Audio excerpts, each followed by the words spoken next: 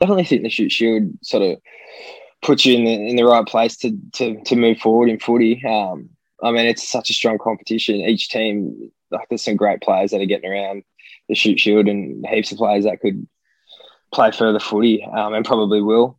So yeah, I think it was definitely what guided me to be able to, I guess, play professional footy. Yeah. Yeah.